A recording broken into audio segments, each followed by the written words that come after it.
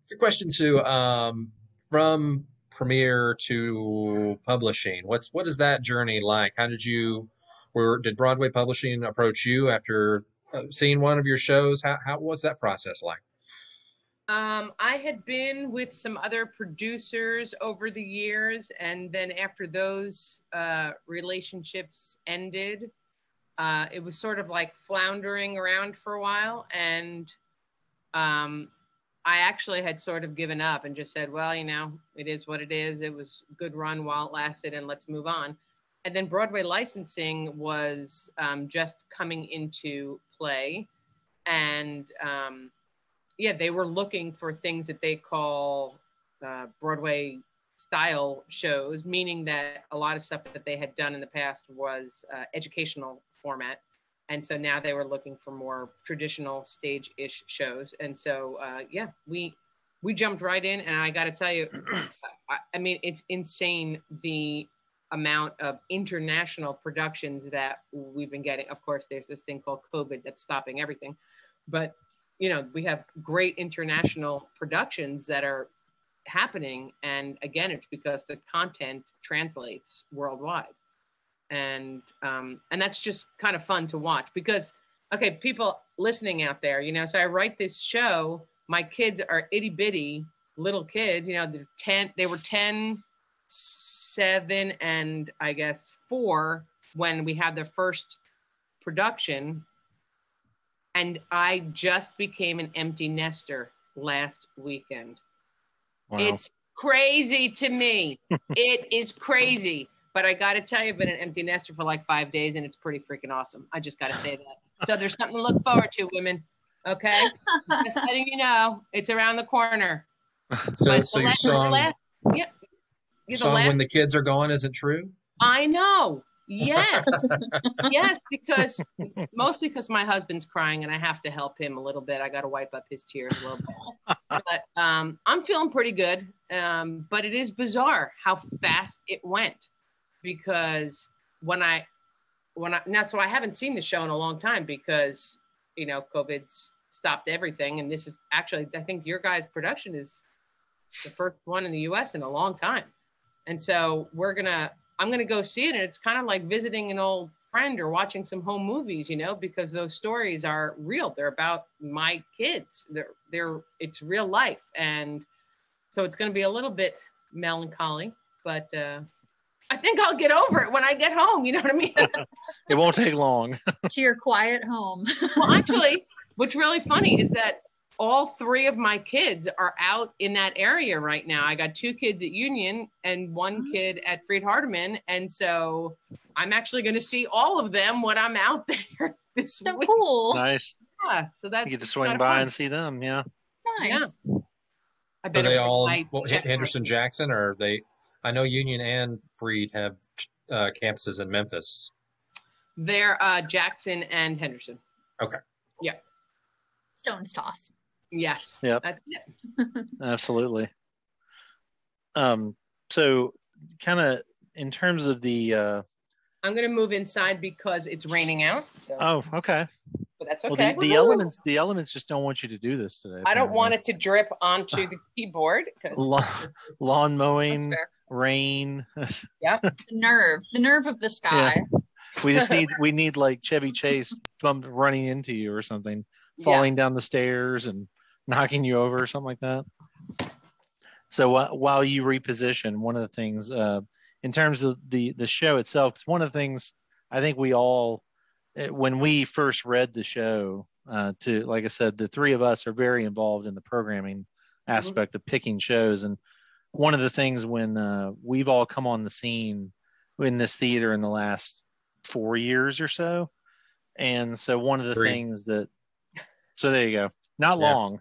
But one of the things when we started working with the theater is we felt like it needed a push toward more modern material, towards some, not, edgy is probably not the right word, but definitely something that was more real and something that was, a little bit more, it's not all Death of a Salesman, old school butts in the seat shows. Right. And when we read this one, we immediately, all three of us were like, this is right up the alley of what we're looking for. And the dialogue was so, I think that was one of the things that, like you said, it's a lot of music in the show, but I think the dialogue is something that I also fell in love with immediately. So can you kind of walk us through just the high level piece of the process from when you are writing, you're starting to write that dialogue and taking it all the way to you're seeing it, published out there for performance, where your mind goes?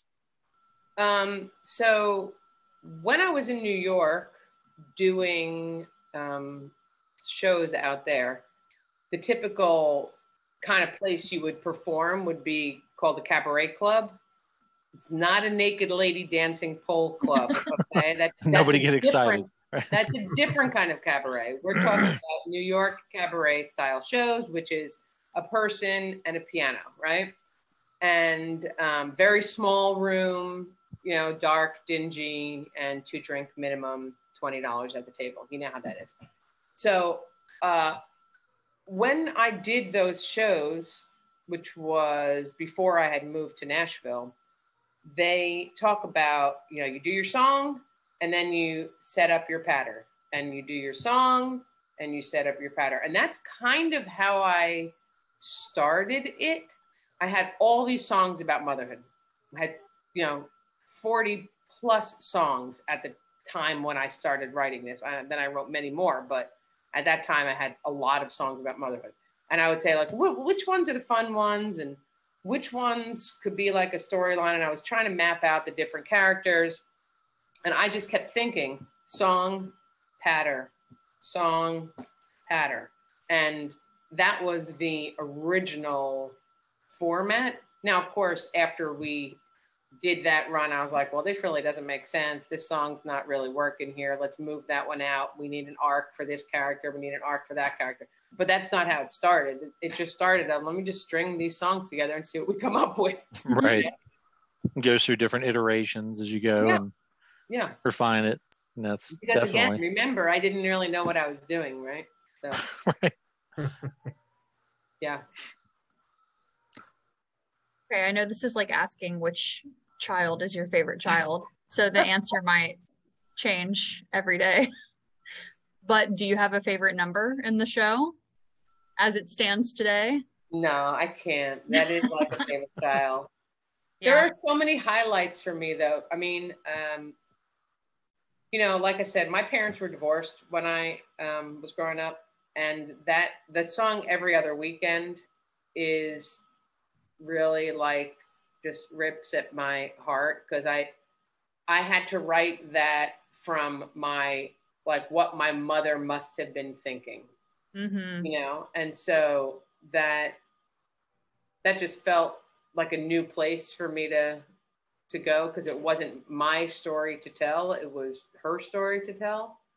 And so that just felt a little different. But I mean, if we're going to be really honest, which we can, because we're good friends at this point now. Sure. The song Danny's Mom, I wrote that song when Danny went, that was for his 2nd birthday. By the way, he just got married. He's 24 and a half. Okay. Congratulations. Wow. Thank you. So for some reason, that song has 12 lines to it, 16 lines to it, something like that. I mean, it's a short song, right? That song has always struck a chord for the last 22 plus years with people. I've had it on different albums, and I've done it in my own personal one-woman show. I did it in the cabaret show. So, I mean, just across the years, that song has just sort of, resonated with a lot of people, because you can strive and do and fight and try to get better. But when you see your kid, looking at you with that kind of look on their face, you're like, oh, this is the most important job right now. And this is it. This is it. So now, of course, later on he can get a little out of control and you're ready to go to bed. But, yeah, that song is so beautiful. Thank you. I'll say too, I don't have children, but I'm trying to encourage as many people as possible not to like fall into this is a show for moms. It's Right. not, it's a show for everyone. And I mean, like, it just, all of it resonated very deeply with me. And I'm bringing my mom next weekend, so I'm very excited to see it with her. Fun. Yeah, oh my God, she's gonna lose her mind. She'll love it. But it's really cool how many of the songs, like whether you have children or not, like, I mean, most of us have a mom. So Right. they all hit home very, very much. Right. And I'm actually like pleasantly surprised to see how many men are laughing when they do come to the show. Because a lot of men get a little scared. They don't want to come. And they're thinking, oh, this is like a girls' night out. And you're like, no, if you go as a parent, you're getting the gist of it too. So yeah, I think that it across the board appeals to all types of people because, I mean, guys, you're having people walk in on you in the bathroom too. So it's not just, right. Well, and I mean, one of the things that Brian and I have to do with the programming slate every year is go to the rest of the board of directors and say, these are the shows we've selected. And I remember distinctly when we talked to this show, there was immediately a question from one of our male members saying, is that going to be a show that only women go to? And we said, absolutely not. That's a show that is, when he and I read it and were envisioning what we thought it could look like on our stage, there's so many things that you might, and we figured, okay, what's going to happen is you're going to see guys getting dragged in by their wives, right? For the show, and they're going to get sat down and they're going to, I could be home watching, a football game or something. But by the time they're 15 minutes in, 90% to 100% are going to be at least going like this. Right. Yep, I've seen her act like that, and I know why she acts like that. And then they'll be laughing along with it.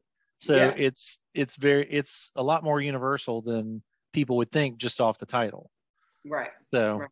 And I appreciate you saying that because, we're trying to, a